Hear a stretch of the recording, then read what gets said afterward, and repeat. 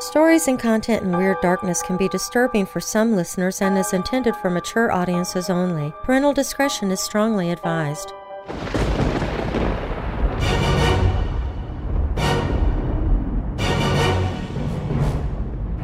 Welcome, Weirdos! I'm Darren Marlar, and this is Weird Darkness.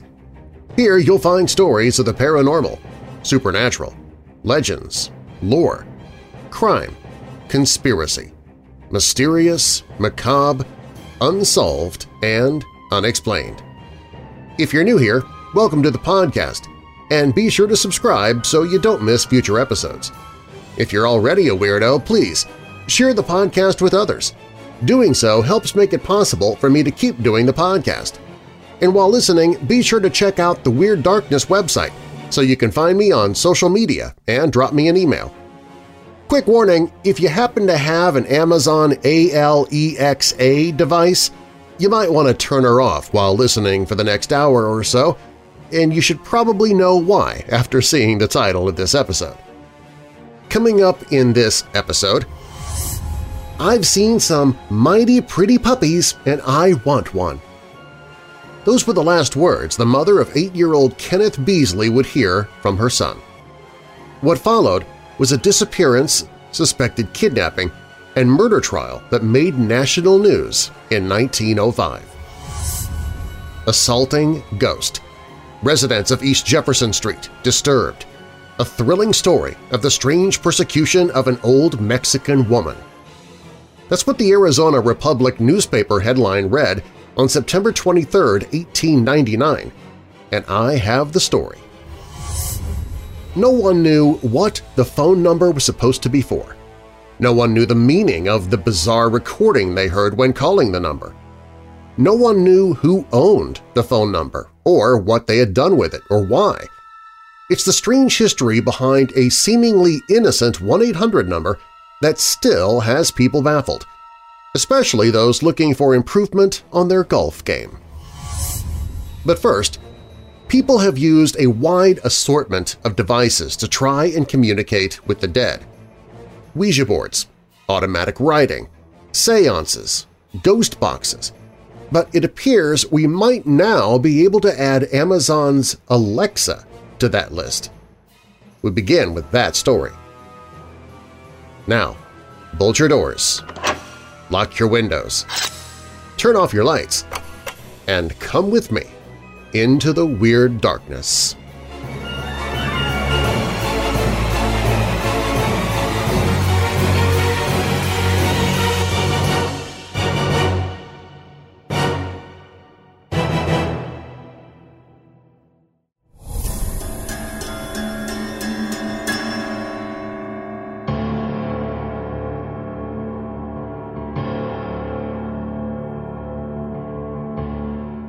Throughout the history of spirit communication, people have used a wide variety of unique tools and methods to contact the deceased. From automatic writing using planchettes to mediums channeling the other side during late-night seances, we have managed to develop quite the number of alleged ways to speak to the dead. The Ouija board, too, is an immensely popular form of attempted communication.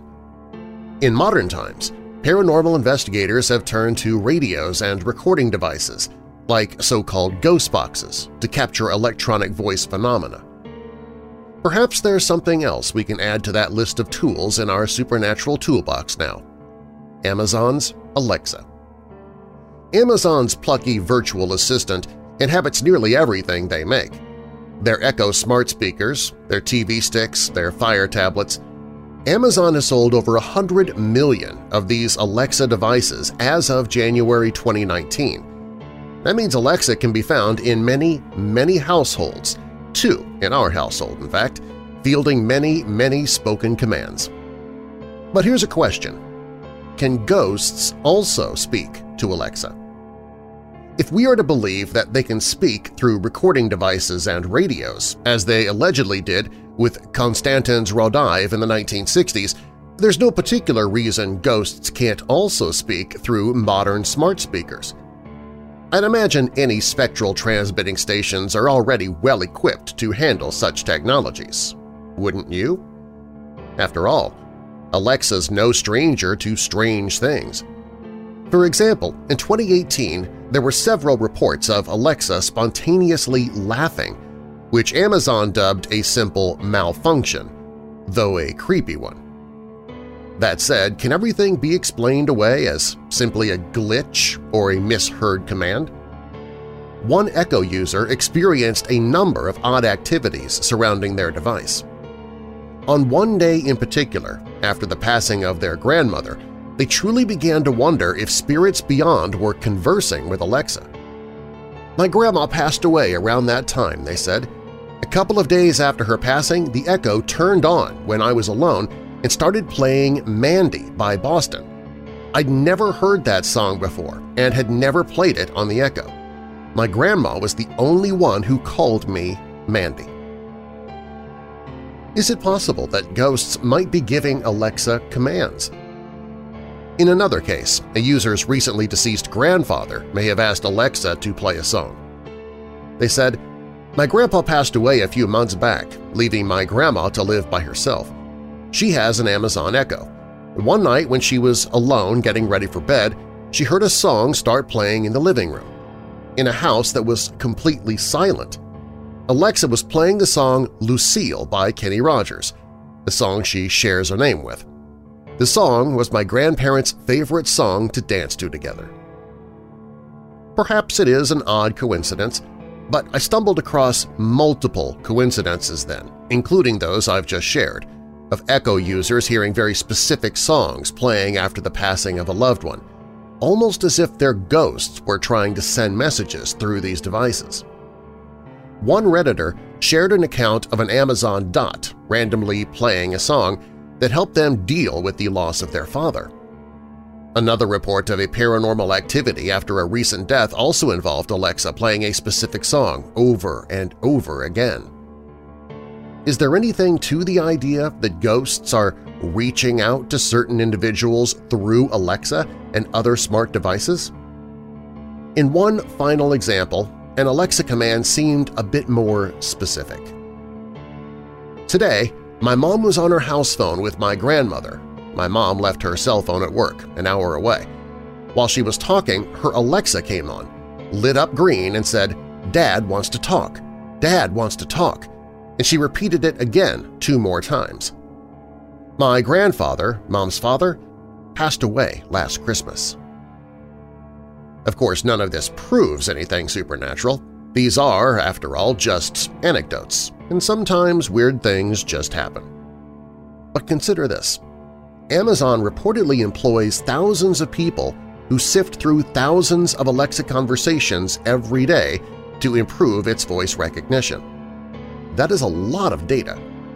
Now, if otherworldly entities can communicate through recording devices, including Alexa, just how many of those conversations may have been with ghosts? Is it possible that some Amazon employees have actually listened to EVPs captured by these devices? They'd probably never even notice. How about you? Has your smart device, if you have one, ever done anything you'd consider unnatural?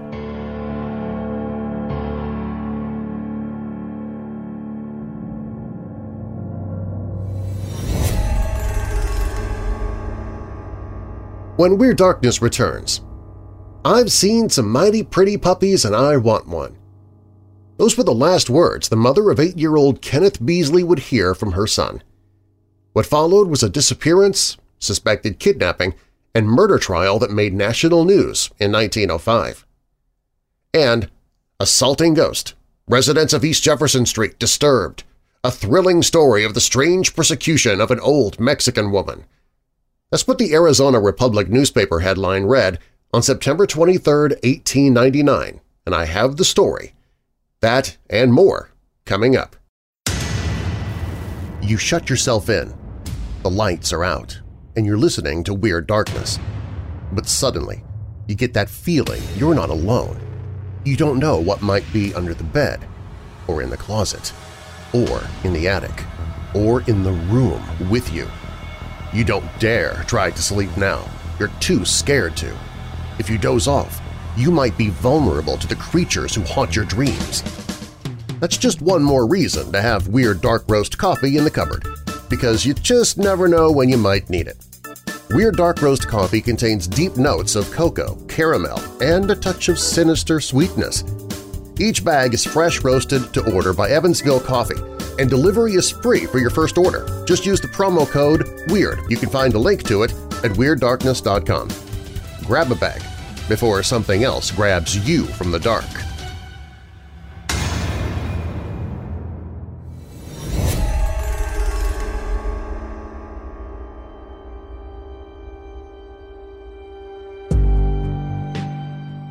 In 1905, a family named Beasley lived on a beautiful and prosperous farm just outside the small town of Poplar Branch, Currituck County, South Carolina. They were what used to be called people of solid worth. The head of the household, Samuel Beasley, was a state senator, and many believed he was destined for higher offices. His wife Carrie was admired as a kindly and accomplished woman. The couple had 3 children, 17-year-old Moran, 8-year-old Kenneth, and Ethel, who was 4. Kenneth was a handsome, gentle boy who did well at school.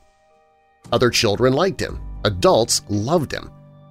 Although the Beasleys were admired and respected in their community, there was one glaring exception to their popularity.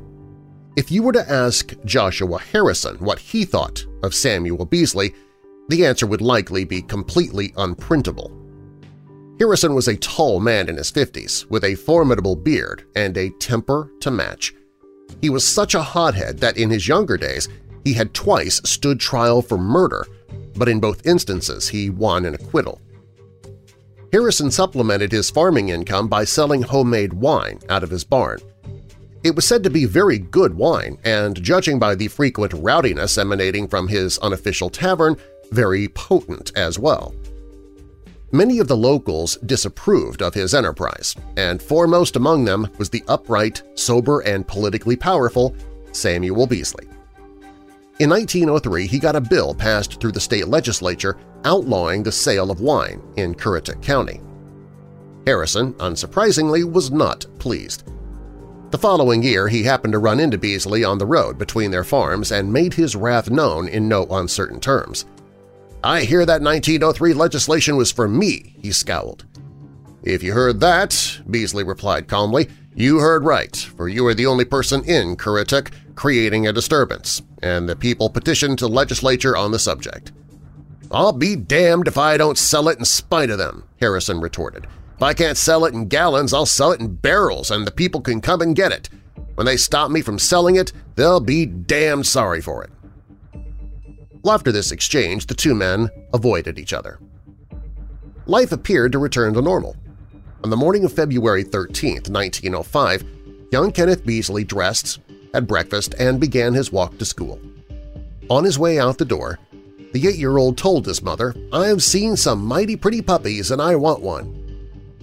Little did she know those were the last words she would ever hear him say. Kenneth's day at school progressed in its usual uneventful fashion. By the time of the noon recess, the temperature had warmed enough for Kenneth to not bother donning his overcoat and gloves before going outside to play.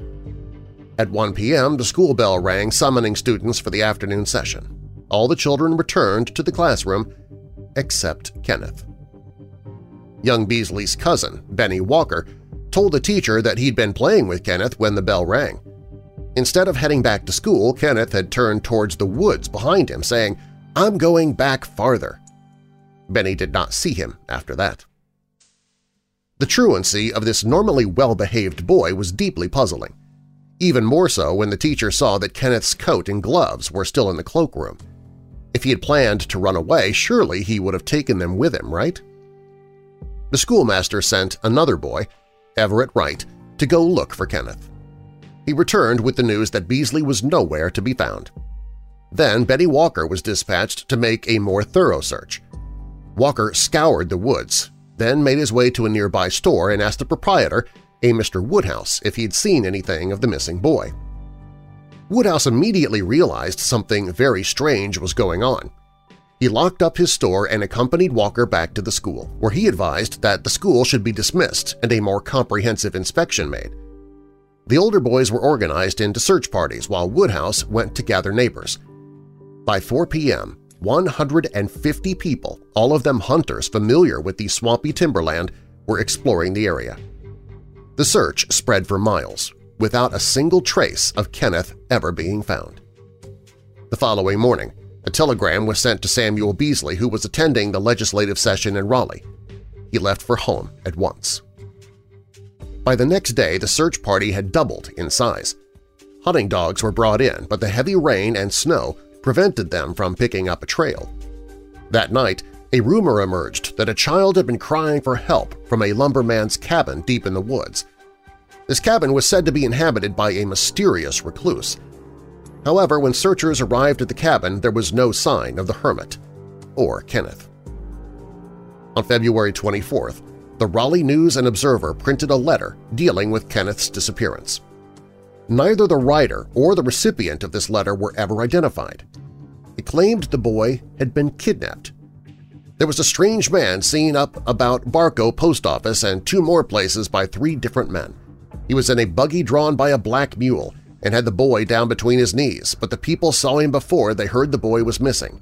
These men say that they saw the boy was crying and seemed dissatisfied, but the man was talking to him rough. The writer pointedly added, Mr. Joshua Harrison went on Tuesday morning and never got back until Sunday. He claimed he had been to Pasquotank.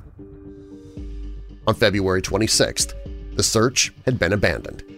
It was universally believed that Kenneth had been abducted and the smart money had one chief suspect in mind. That same day, Joshua Harrison paid a call at the Beasley home. It was the first time he and Samuel Beasley had spoken since their altercation over the wine. Harrison was irate over the News and Observer article. "It's a batch of lies," he told Beasley. "I want you to write to the paper and say it was a lie. If your son was kidnapped, some of the neighbors did it." Beasley coolly replied that despite what Harrison was clearly implying, he had not written that letter and would not bother the newspaper's editors. Harrison left, vowing that he could prove where he was when Kenneth disappeared. The Beasley family continued their sad search for the boy. Samuel and his son Moran spent days fruitlessly combing the woods. No clues emerged pointing to Kenneth's possible whereabouts until March, when the family received a visit from a Shiloh resident named J.J. Pierce. Pierce had seen Kenneth once, 3 years earlier, and just recently, on March 5th, he thought he saw him again on a Norfolk streetcar. The child was with 2 young men who had appeared to be drunk. Pierce said that he addressed the boy, but he did not answer. Joshua Harrison's daughter, Anna Gallup, kept a boarding house in Norfolk. Samuel went to Norfolk and asked around, and no one claimed to have seen any boy resembling Kenneth. Other rumors and tips came in now and then, and Samuel doggedly investigated them all, with equally empty results. In September 1906, Beasley attended the opening session of Currituck Courthouse's fall term. There, he was accosted by T.C. Woodhouse, brother of the shopkeeper. The man had quite an interesting tale to tell. Woodhouse stated that on September 2nd, Joshua Harrison met him on the road asking for a heart-to-heart talk. Harrison said, "Sam Beasley has never offered enough reward. When he does, the boy'll show up in as good a condition as he ever was." He then added, "It was damned expensive to keep the boy in the way he's being kept." Beasley was stunned. He frantically told Woodhouse to tell Harrison that he would pay any amount of money for Kenneth's return, promising that no questions would be asked and he would not prosecute. A day or 2 later, Woodhouse told Beasley that Harrison denied having made his earlier remarks and refused to discuss the matter further. Then an A.B. Parker came forward. He told Beasley that a few days after Kenneth's disappearance, he overheard Harrison say that the boy wasn't lost, that he could put his hand on him any time he wanted him. Parker was asked the obvious question, why had he kept this fascinating news to himself? "It was none of my business," he replied. The oddly long-delayed revelations kept coming. A storekeeper named J.L. Turner now said that on the day Kenneth vanished, he had seen Harrison driving a buggy pulled by a black mule, containing a boy with his head covered by a tarpaulin. One Millard Morissette claimed to have seen this same buggy, although he could not say he recognized either the man or the boy. A.W.E. Ansel spoke of seeing the mule-drawn buggy with the tarpaulin-covered boy. He could hear the child saying some complaining words and the man speaking to him reassuringly. He was certain the man's voice was that of Joshua Harrison. All these men promised Beasley that they were willing to tell their stories in court under oath. Beasley promptly got a warrant charging Harrison with kidnapping. When he was arrested, Harrison vehemently denied the charge. More productively, he hired a team of excellent lawyers. His counsel wisely obtained a change in venue. Clearly, Harrison's hometown had no great love for him, and the trial was set to begin March 14th in Pasquotank County. The trial lasted 6 days. The previously mentioned witnesses gave their stories. Still more witnesses corroborated their accounts. During the cross-examinations, the defense brought out a vital point. The road in front of the schoolhouse was completely open, lined with houses on one side and the Sound on the other. It was a busy road, and at the time Kenneth disappeared, the Sound was full of fishing boats, yet nobody in the vicinity claimed to have seen the buggy, the black mule, Joshua Harrison with his distinctive gray beard. How could Harrison have kidnapped the boy in such a public area without anyone noticing? The defense also offered testimony from Harrison's family and neighbors that at the time Kenneth disappeared, the defendant was at his home all day working in his stable yard. Anna Gallup testified that, contrary to rumor, Kenneth had never been brought to her boarding house. The prosecution countered this with 2 witnesses who stated that they had seen Harrison in Norfolk late on the night of February 13th. Faced with all of this contradictory witness testimony, the trial essentially hinged on which side was most successful at cross-examination. The jury decided it was the prosecution. On March 19th, they returned a guilty verdict. Harrison's lawyers appealed to the state Supreme Court, emphasizing the impossibility of their client having abducted the boy without anyone seeing him. They also pointed out the local prejudice against Harrison. The court denied the appeal and ordered that Harrison be arrested. That same day, as Harrison sat alone in a room of Norfolk's Gladstone Hotel, a city detective entered the lobby. He instructed the bellboy to summon Harrison. Harrison slammed the door in the bellboy's face. A moment later, a gunshot was heard from inside the room. When the bellboy and the detectives broke into the room, they found Harrison lying on the floor, quite dead. Next to him was a note he had written proclaiming his complete innocence. The case was over, if far from resolved. Over the years, Currituck County never really stopped wondering just what had happened to Kenneth Beasley. Among these armchair detectives was a solicitor named Hallett Ward. He was good friends with one of Harrison's lawyers, W.M. Bond, and the two often discussed the mystery. The two agreed that the case against Harrison had been extremely weak. Also, the people closest to Harrison had argued that while he may have been a hothead and even a vengeful man, he would never have been so depraved as to take out his wrath on an innocent child. In 1934, Ward and his family happened to pass through Currituck County. They drove along the Sound, stopping for a picnic lunch in front of the building where Kenneth Beasley had once attended school. As they ate, 2 elderly men walked along the road in front of them. Ward stopped them and introduced himself. He asked if they remembered Harrison's trial. They most certainly did. As they talked, Ward mentioned the recluse in the cabin and lamented the fact that law enforcement had never been able to find the man. The 2 men commented that the hermit had contact only with Joshua Harrison, from whom he bought wine. He also had kept dogs. Ward suddenly remembered Kenneth's last words to his mother, "I've seen some mighty pretty puppies." He and the 2 men walked along the road where Benny Walker had last seen the boy. As they went deeper into the woods, Ward saw an old rail fence. One of the elderly men pointed to a path on the other side of the fence. That path, he said, led to the hermit's cabin. Ward contemplated this new information, so a path led to the cabin well out of sight of the main road. He formed a theory. Kenneth, he said, went up that path to that house to see those puppies. Harrison entered the gate in front of the house from the connecting road and picked the boy up at the house and drove on by the back road to the back gate and through it to the Sound Road and onto Norfolk. Kenneth had no overcoat, and it was a bitterly cold day.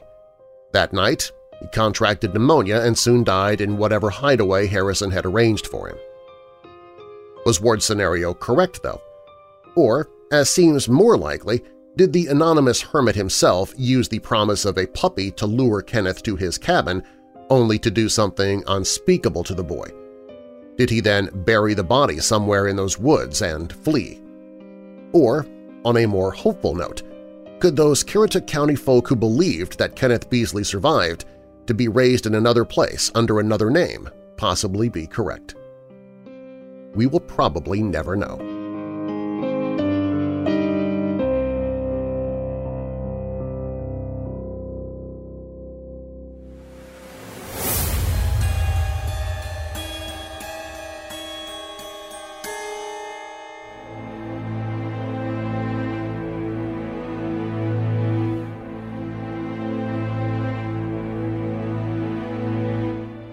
The following story, which appeared in the Arizona Republic on September 23, 1899, contains many of the same elements found throughout poltergeist literature.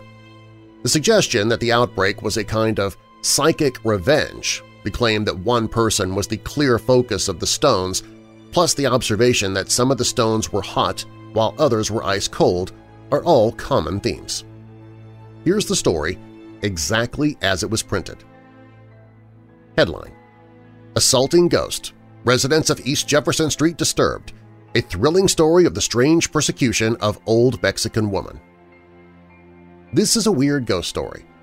But all ghost stories are weird. This one is well authenticated in that, though there have been scores of Phoenix witnesses, the hoax has not been discovered, if there be a hoax.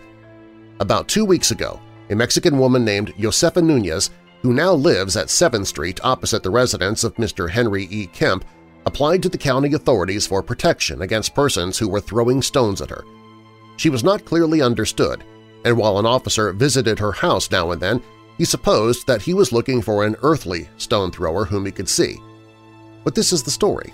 Until nearly a month ago, Senora Nunez lived near the eastern end of the streetcar line. Another Mexican named Urquides, a member of a Protestant church who had lived at her house for some time, was seized with a sickness of which he died. Wholly before death, he begged for food and water, which his hostess for some reason did not give him. A night or two after his death, the stone throwing commenced. Small stones hurled from an invisible source broke the windows of the house or rattled against the outer wall. Now and then one struck Senora Nunez.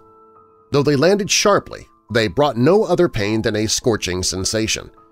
She picked the stones from the ground and found some warm and others almost ice-cold. She thought she might avoid this ghostly persecution by changing her residence, so she moved to the place where she now lives. The change brought her no relief, and then she applied to the authorities, who did not understand her. The neighbors heard of these strange visitations a week ago, but took no interest in the story until within the last 2 days. Yesterday, the interest grew so intense that until 9 o'clock last night, the hour when the stone-throwing ceases, more than 200 people visited Senora Nunez's home. Some of them saw the flying stones, heard them crash through windows or bang against the side of the house and fall to the ground. Many were picked up and carried off. So at least the stones have substance, though the thrower is disembodied. About 5 o'clock last night, the old woman was sitting in her house surrounded by not fewer than 40 visitors, American and Mexicans. A scarf or shawl was thrown over her head, and she was trembling, mid-telling of the annoyances which were wearing her life out. Suddenly she put her hand to her jaw and, despairingly, screamed, "Adios!" Among those who were sitting near her were Officer George McClarty and C.S. Scott of the Herald. Officer McClarty saw a stone dropping on the old woman's shoulder and fall thence to the ground. He picked it up, and it was warm. He gave it to Mr. Scott, who testified to its temperature. Senora Nunez owns a small ranch some distance in the country. She visited it yesterday, and she said that on her way home she was struck by one of these burning stones. Another story is told, though this is not authenticated, that a priest visited her home at her request. When he stopped in front of the house, still sitting in his buggy, he was struck by a stone, producing a burning sensation. It rebounded and hit his horse, which sprang forward in terror. End of story. After this article, the case went pretty quiet, but there was an interesting follow-up in that same paper 9 months later, June 9, 1899, reading, quote, headline, "Mysterious Stone Throwing Recalled." The case of the mysterious stone throwing, of which an old Mexican woman was the victim, filled the local newspapers last summer. She lived in a house on East Jefferson Street. The windows of the house were broken by stones hurled by unknown hands, and in the presence of many incredulous visitors, rocks fell from the ceiling and the air upon the old woman. It was a puzzling case, and though everybody who witnessed the manifestations believed there was a trick, it was never exposed. The old woman and her family moved to a hut in the neighborhood of the park, and the matter was almost forgotten. It has recently come to the attention of the authorities that they are still living there in a ghostly sort of way and in an apparently destitute condition. They were visited by District Attorney Flanagan and Constable Joe Bales yesterday, and it is probable that some action will be taken about them. When Weird Darkness returns, no one knew what the phone number was supposed to be for. No one knew the meaning of the bizarre recording they heard when calling the number. No one knew who owned the phone number, or what they had done with it or why. It's the strange history behind a seemingly innocent 1-800 number that still has people baffled, especially those looking for improvement on their golf game. That story is up next. If you like what you're hearing in Weird Darkness, please tell somebody about the podcast, someone you know who loves creepy, strange stuff like you do.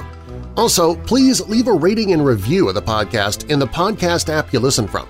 Doing so helps the show to get noticed. In fact, we've set it up now so that if you listen to the podcast in the Spreaker podcast player, you can comment on individual episodes and I'll be notified so I can see your comments and respond to them. That's something I can't do in other podcast apps. You can find the free Spreaker podcast player in your mobile app store. And thanks for helping to spread the Weird Darkness.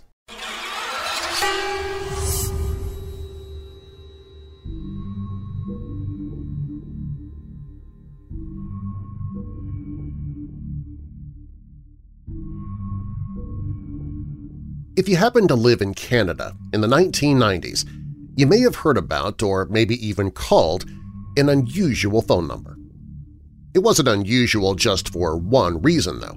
It was unusual for a whole bunch of reasons. For one thing, the phone number, which was officially 1-800-465-3847, had a memorable vanity title, 1-800-GOLF-TIP. For another, it was advertised via billboards in at least one city in Ontario, a large, brightly colored sign featuring a gold ball, a golf club, grass, sky, and huge yellow writing spelling out 1-800-GOLF-TIP. But strangest of all was what happened when you actually called the number. You didn't reach a hotline for golf instruction, as you might have expected. Instead, you encountered rather an odd recording. You'd hear a male-sounding voice counting from 1 to 10 in English, but with an accent of some sort, over and over again, always pausing for a breath between two of the numbers. Exactly which numbers the pause occurred between depends on who you talk to, though some people remember it being between the 5 and the 6, others between the 6 and the 7, and still others between the 7 and the 8.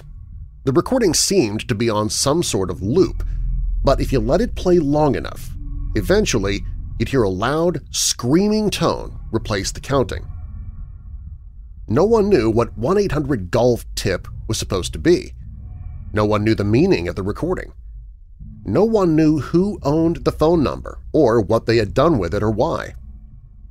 Heck, for a long time after the number ceased being available for Canadians to call, no one could even say for sure whether the whole thing actually existed in the first place.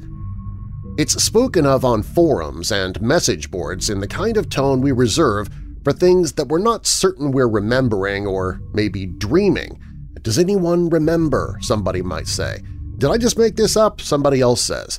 What the heck was that anyway? Another posted. As it turns out, 1-800-GOLF-TIP does have quite the history behind it. A history as strange as the recollections of those who called it way back in the day. There are, as far as I've been able to determine, 3 parts to the story. But although these 3 parts were hard enough to tease on their own, even more difficult was figuring out the order in which the parts actually go. I'm fairly certain I've sorted it out, though. So here's the deal with 1-800-GOLF-TIP. By the way, don't call it. You don't want to hear what it has now. It's definitely adult-oriented. So buckle up, because the ride ends up being a lot wilder than I even expected it to be.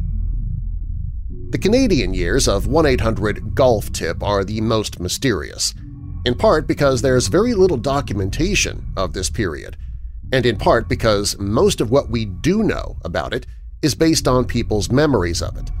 A human memory is, after all, often imperfect, but we can still gain some valuable information about the phone number based on these memories, and even confirm some parts of these recollections, including both its location and its time frame. According to most people's memories as recorded on various message boards and other forums across the web, it was common practice among kids and teens to call 1-800-GOLF-TIP in order to experience the number's strange recording in 3 specific cities – St. Catharines, Toronto, and Ottawa, all in Canada. Notably, 3 cities are located not too far away from each other, and all within the same Canadian province, Ontario. The city that seems to factor most prominently in the history of 1-800-GOLF-TIP is St. Catharines, the largest city in the Niagara area of Ontario. It has a population of around 133,000, roughly a third of Niagara's residents. I say St. Catharines is at the center of the whole thing because that's where the billboard advertising 1-800-GOLF-TIP was located in the early 1990s. The question, though, is about precisely where in St. Catharines the billboard was. According to a 4chan thread from 2017, it was across from the old Bijou Theatre. However, Reddit user OhIGetJokes, who grew up in St. Catharines and has been on the 1-800-GOLF-TIP case for some time, described the billboard recently to YouTuber Barely Sociable as across from the Lincoln Theatre that had a Bijou arcade in the ground floor. The Redditor also noted that the building was demolished some time ago, with a Wendy's/Tim Hortons hybrid having gone up in its place. But then we've got this "You know you're from St. Catharines when" listicle too, which includes the item "You remember the Bijou Arcade in Lincoln Mall?" Mall, not theater. So where was it? The Bijou Theatre? The Lincoln Theatre? The Lincoln Mall? What complicates the situation is the fact that St. Catharines did once have both a Lincoln Theatre and a Bijou Theatre, just not located where Lincoln Mall is. Also by theater, we mean cinema in all cases here. We're talking about movie theaters, not live performance venues. Just, for clarity's sake. The Lincoln Theatre, which was operated by famous players, was located at 386 St. Paul East Street, according to Cinema Treasures. Originally opened on May 16, 1939, it closed in 1980. Its current occupant is an upscale office space called The Lincoln. However, the Google Street View image history of the address, which dates back to 2007, tells quite a story. In 2007, the space looked vacant, although the theater's old marquee bore a message about a soon-to-open vintage store. The store, however, seems never to have materialized. By 2009, it was vacant again, with a "For Rent" sign in one of the windows. By 2014, the windows had been boarded up. By 2015, a strange message regarding 3 judges and a court filing had been posted on the marquee, and by 2018, work on the new Lincoln had begun. The current Street View image, which was captured in July of 2019, shows the completed space. There's also currently a chichi-looking restaurant called Dispatch in the building. Meanwhile, I discovered, courtesy of a paper published in 2010 on early moviegoing in Niagara by Paul S. Moore of Ryerson University, that the very first picture theater ever to arrive in St. Catharines was called the Bijou. Moore cites a 1976 article in the St. Catharines area newspaper The Standard by journalist Henry P. Nicholson detailing his early memories of the theater, which, according to Nicholson via Moore, was across the street from the Standard's offices on Queen Street. It's not there anymore.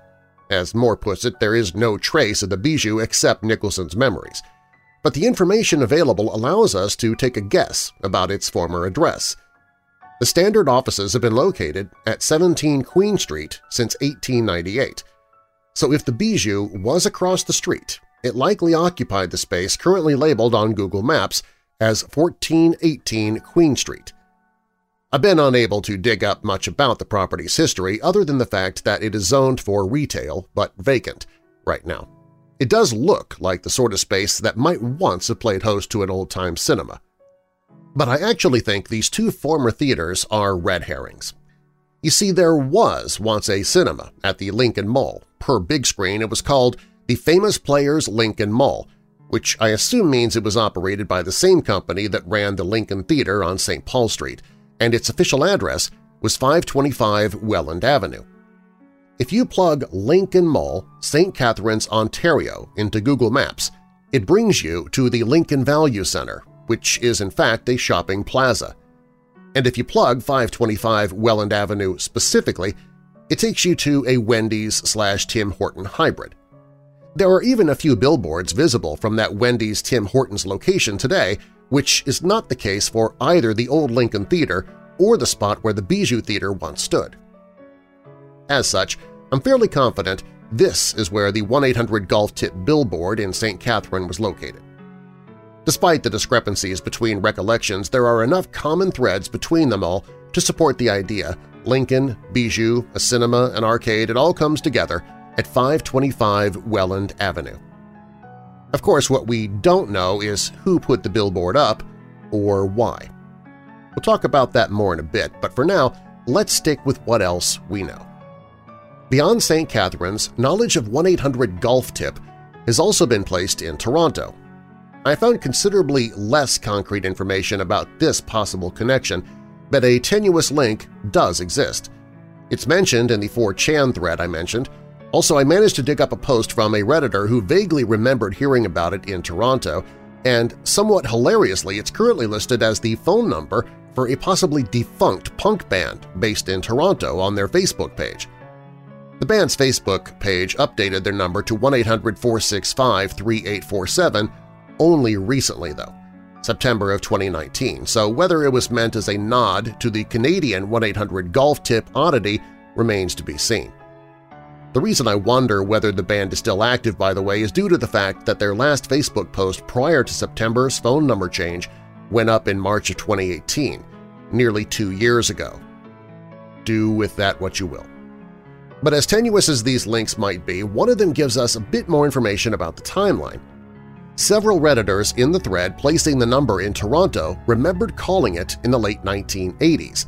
So we're not just looking at a number that was available in the 1990s. It was available in both the late 80s and at least the early 90s.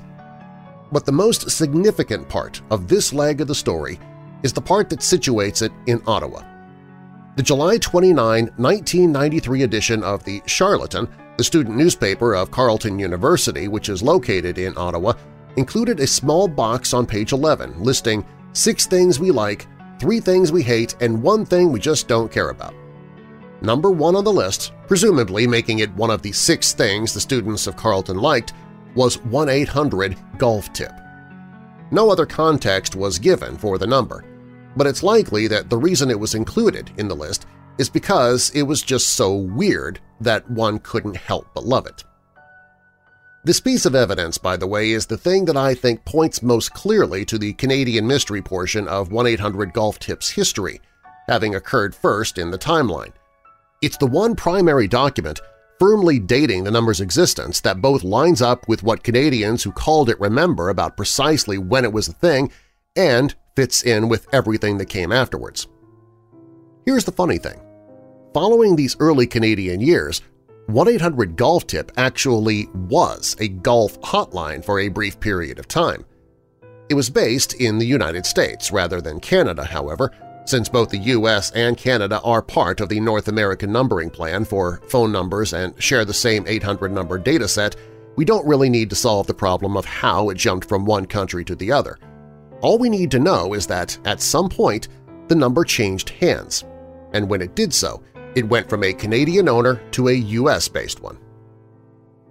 And that's when it became the USA Today PGA of America Golf Tip Hotline for at least 1 year. On December 1, 1994, USA Today ran an article addressing a fact that probably seemed novel at the time, but which is kind of, well, duh situation now. Sometimes people widely regarded as experts in a given field still seek out teachers from whom to learn even more about that field. In the case of the USA Today article, it was professional golfers with loads of titles and championships under their belts. It turns out that, yes, sometimes even these champs call up other golfers, coaches, and trainers to get a few pointers on their game. The article was accompanied by a plug for a hotline that would allow readers to get answers from the experts, a hotline referred to as the USA Today PGA of America hotline. Quote, "Iron shots too often go astray? Need to get a grip on your grip? Spraying the ball off the tee? 3-putting far too often? 1-800-GOLF-TIP, 1-800-465-3847. Today, 9 a.m. to 9 p.m. Eastern Time. TTY line 1-800-331-1706. As the Payphone Project found, an article in the Florida newspaper, the Tampa Tribune, dated December 3rd, a few days later, further elaborated on the hotline's origin and purpose. Golfers nationwide can receive golf tips today and Sunday via a toll-free instruction hotline presented by the PGA of America and USA Today. The hotline, featuring nearly 100 PGA members, is being offered in conjunction for the Tommy Armour PGA Teaching and Coaching Summit in New Orleans.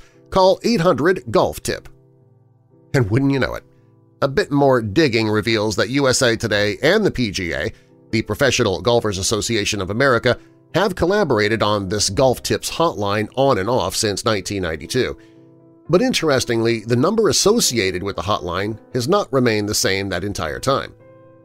According to an archived press release from the PGA published in 2011, that year's hotline marked the 10th in a series that dates back to the 1992 PGA Teaching and Coaching Summit.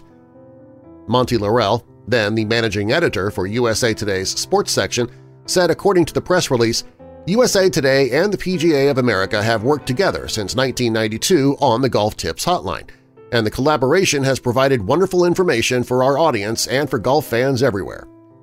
Continued Laurel, through the hotline, PGA professionals have helped USA Today readers of all skill levels and answered all kinds of questions from swing mechanics to setup to equipment issues to the mental game. Per USA Today, the phone number that year was not 1-800-GOLF-TIP, but rather 1-888-PGA-PLAY. 2011 was also notable for expanding the scope of the hotline beyond just the telephone. In that same press release, then-president of PGA of America, Alan Ranowski, called that year's edition the PGA USA Today Gold Tips Hotline 2.0. In addition to the phone number, folks could for the first time use email, Facebook, Twitter, and Skype to get in touch with the pros offering their advice, thereby bumping the hotline up to the next level. By 2013, the most recent revival of the hotline I could find, the program had moved entirely online, removing the phone number completely and instead encouraged people to send an email, post a question on our Facebook page, or send us a message via Twitter. The way the hotline worked was simple. Anyone who wanted to get some advice on golf from a bunch of people who really know what they're talking about could call up the number, or in later years get in touch via email or social media, ask a question, and get a response from a pro.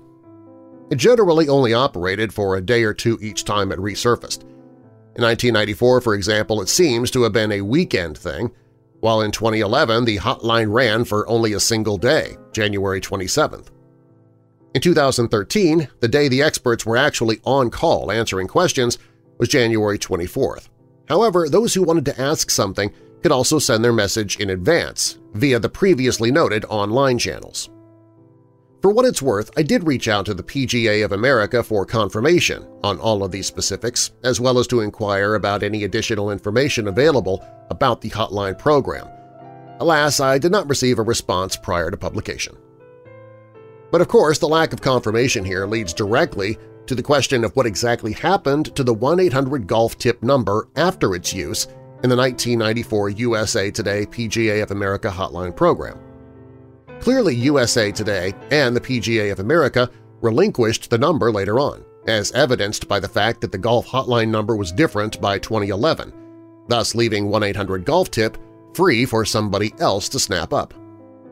And that somebody ended up being a company called Mayfair Communications, or possibly PrimeTel Communications. When you call 1-800-GOLF-TIP now, you don't get the counting recording, nor do you reach the USA Today PGA of America hotline.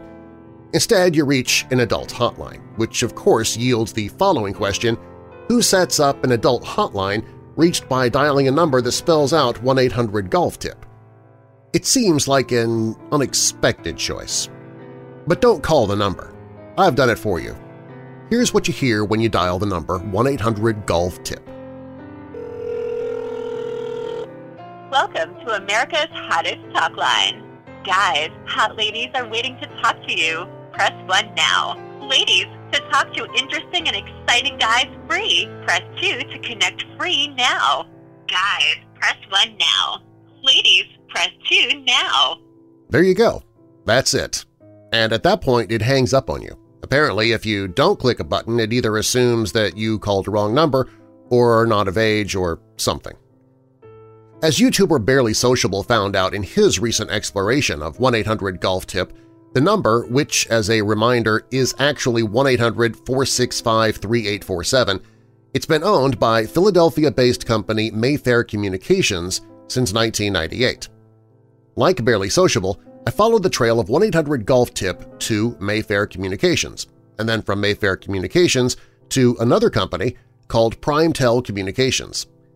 It's tricky to connect the two companies at first. Neither has their own website, although it appears that Mayfair Communications did once. It's just not operational anymore, and information about both companies is scarce. They are, however, both based in Philadelphia, and, more notably, both pop up in tandem with some degree of frequency in user posts on various forums dedicated to documenting robocalls, toll-free numbers, and phone scams. And here's where things started to get really interesting. You see, Mayfair Communications wasn't bought by PrimeTel Communications. It is PrimeTel Communications, or part of it at least. And the person who owns both of these companies owns a lot more than just a couple of 800-number service providers.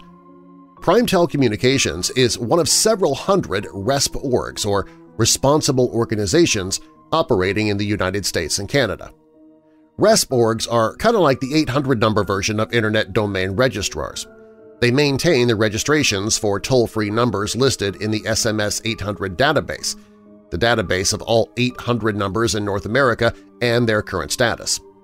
A RESP org can be a long-distance company, reseller, end user, or an independent that offers an outsourced service, according to the FCC. However, it seems to be a little difficult to actually get a number from PrimeTel. As one blog post on 800-number availability notes, the company doesn't ever give them up, meaning the company operates as the end user. Indeed, as Barely Sociable noted, PrimeTel is mostly known these days for amassing tons of toll-free numbers and redirecting them to adult hotlines. These activities actually became quite the news story in 2011, with reports about the whole to-do appearing in a wide range of newspapers and other reputable media outlets. At the time of the reports, PrimeTel had seemingly been at it for around 13 years, according to records acquired by the Associated Press. That is, the activity dated back to 1998. Sound familiar? But the adult hotlines the 800 numbers acquired by PrimeTel were not just any adult hotlines. They were adult hotlines connected with one of PrimeTel's founders. According to a June 2011 report from the Philadelphia Inquirer, PrimeTel was created by Richard Cohen and Sandra Kessler, working out of Philadelphia in 1995. At the time, Cohen was mostly known for running a huge number of adult businesses, largely under the company name National A1 Advertising, Inc. Websites, phone lines, you name it. After PrimeTel came into being, the company began buying up 800 numbers and redirecting them to adult hotlines that were part of Cohen's network. As of 2011, PrimeTel controlled 1.7 million numbers, about 25% of all 800 numbers in the United States and Canada. It's perhaps worth noting that PrimeTel has been accused of violating the Code of Federal Regulations Telecommunications for hoarding numbers and directing them to a single toll-free subscriber. But although a handful of complaints have been brought against them, they've all been thrown out. The FCC hasn't brought any action against them. According to one official that was quoted, although what PrimeTel is doing might be annoying, it isn't necessarily illegal. The plot thickens, though, or at least it does regarding the ownership of 1-800-GOLF-TIP. According to a different, earlier report from the Philadelphia Inquirer published in October of 2010, PrimeTel actually had 6 RESP orgs under its belt at the time. They all tended to be grouped under the single name of PrimeTel, and the full list isn't even hard to find. The 6 companies include PrimeTel itself, USA Broadband, Unlink Telecom, Wirestar Communications, Yorkshire Telcom, and Mayfair Communications. And there we have it. Mayfair is PrimeTel. Both are run in part by Philadelphia's biggest adult industry player, and 1-800-GOLF-TIP is currently part of that empire. To sum everything up, here's the timeline as I currently understand it for 1-800-GOLF-TIP. In the late 80s and early 90s, at least one billboard advertising 1-800-GOLF-TIP existed in Ontario. When people called the number, they heard a recording of a man counting from 1 to 10, and the whole thing was weird enough for people to share the number, thus allowing it to spread, urban legend-like, throughout at least 3 cities in the province and possibly through Canada more broadly. By 1994, USA Today and the PGA of America had acquired 1-800-GOLF-TIP for use in their Golf Tips hotline. But because the hotline was not an ongoing thing or even an annual occurrence, they didn't hold on to it or continue to pay for it for any extended length of time. Instead, they relinquished it when they were done using it. Then, in or around 1998, Mayfair Communications/PrimeTel acquired the number, not for any particular reason, but simply because it was available. They redirected it to an adult hotline, and there it has stayed ever since. Although exactly what was going on with the number prior to 1994 is still a mystery, I'd argue that the context surrounding it allows us to take a reasonable guess about it. Here's what I think. I think that the number either wasn't owned by anyone at the time or that it was owned by someone who intended to start a golf hotline and never got around to it. In both cases, I think it's likely that the recording of the man counting was simply a placeholder or a test, something to fill the silence and make sure the number still worked. In support of the recording being a telecoms test, we have reports of other 800 numbers playing either the same or a similar recording around the same time most memories place it with 1-800-GOLF-TIP. Meanwhile, in support of it having belonged to someone who lacked follow-through, we have the billboard. The owner of the number could very well have prematurely taken out billboard advertising for their planned hotline and then failed to actually do anything with the number, leaving the billboard sitting there for years advertising a hotline that didn't exist. But here's something else worth pointing out. 800 numbers can be zoned such that they only reach specific businesses to callers from specific geographic areas. As phone service company Unitel Voice explains, there are a few different kinds of toll-free service providers, one of which rents vanity phone numbers, numbers like 1-800-GOLF-TIP, which are easy to remember and are customizable, to people in specific geographic locations. For example, notes the company's post on toll-free numbers, a dental office in Houston could use and advertise 1-855-DENTIST, and at the same time, a dentist's office in Chicago could use and advertise the exact same business number. Customers who call the phone number from a Houston area code will be routed to the Houston dentist. Customers who call the number from Chicago will be routed to the Chicago-based dentist. That means it's possible for 1-800-GOLF-TIP to lead to different businesses depending on where you're calling from. In the United States, where I'm based, it leads to an adult hotline, as I shared with you. In Canada, though, it might lead somewhere else.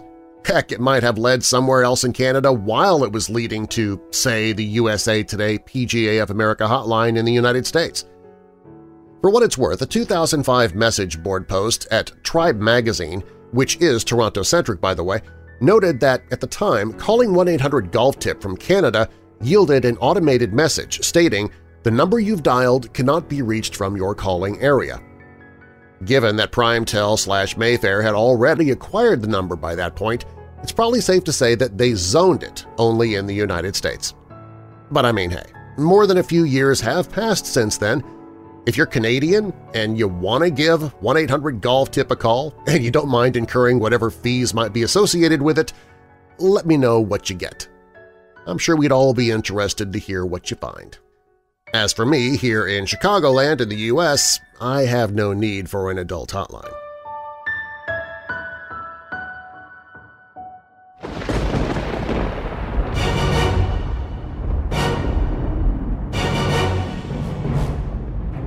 Thanks for listening.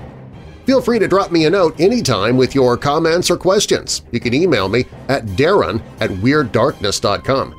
Darren is D-A-R-R-E-N. You can also find all of my social media on the contact page of the website. If you want to help the podcast, be sure to subscribe if you haven't already done so and leave a review of the show in the podcast app you listen from. But more important than anything, please share the podcast. Tell someone about it. Someone who loves paranormal stories, true crime, monsters, or mysteries like you do. Do you have a dark tale to tell of your own? Fact or fiction? Click on Tell Your Story on the website and I might use it in a future episode. All stories in Weird Darkness are purported to be true unless stated otherwise, and you can find source links or links to the authors in the show notes. Can Alexa Speak with the Dead is by Rob Schwartz for Stranger Dimensions. Where is Kenneth Beasley was posted at Strange Company. The Burning Stones was posted at The Fortean. And Canada's weirdest toll-free phone number was posted at The Ghost in My Machine. And now that we're coming out of the dark, I'll leave you with a little light. Philippians 2 verse 14. Do everything without complaining or arguing. And a final thought from Henry David Thoreau. Success usually comes to those who are too busy to be looking for it. I'm Darren Marlar. Thanks for joining me in the Weird Darkness.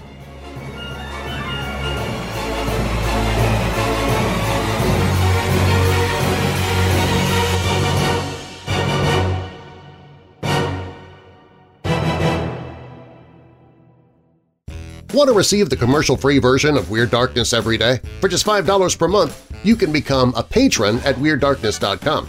As a patron, you get commercial-free episodes of Weird Darkness every day, bonus audio, and you also receive chapters of audiobooks as I narrate them, even before the authors and publishers hear them. But more than that, as a patron, you're also helping to reach people who are desperately hurting with depression and anxiety. You get the benefits of being a patron, and you also benefit others who are hurting at the same time. Become a patron at WeirdDarkness.com.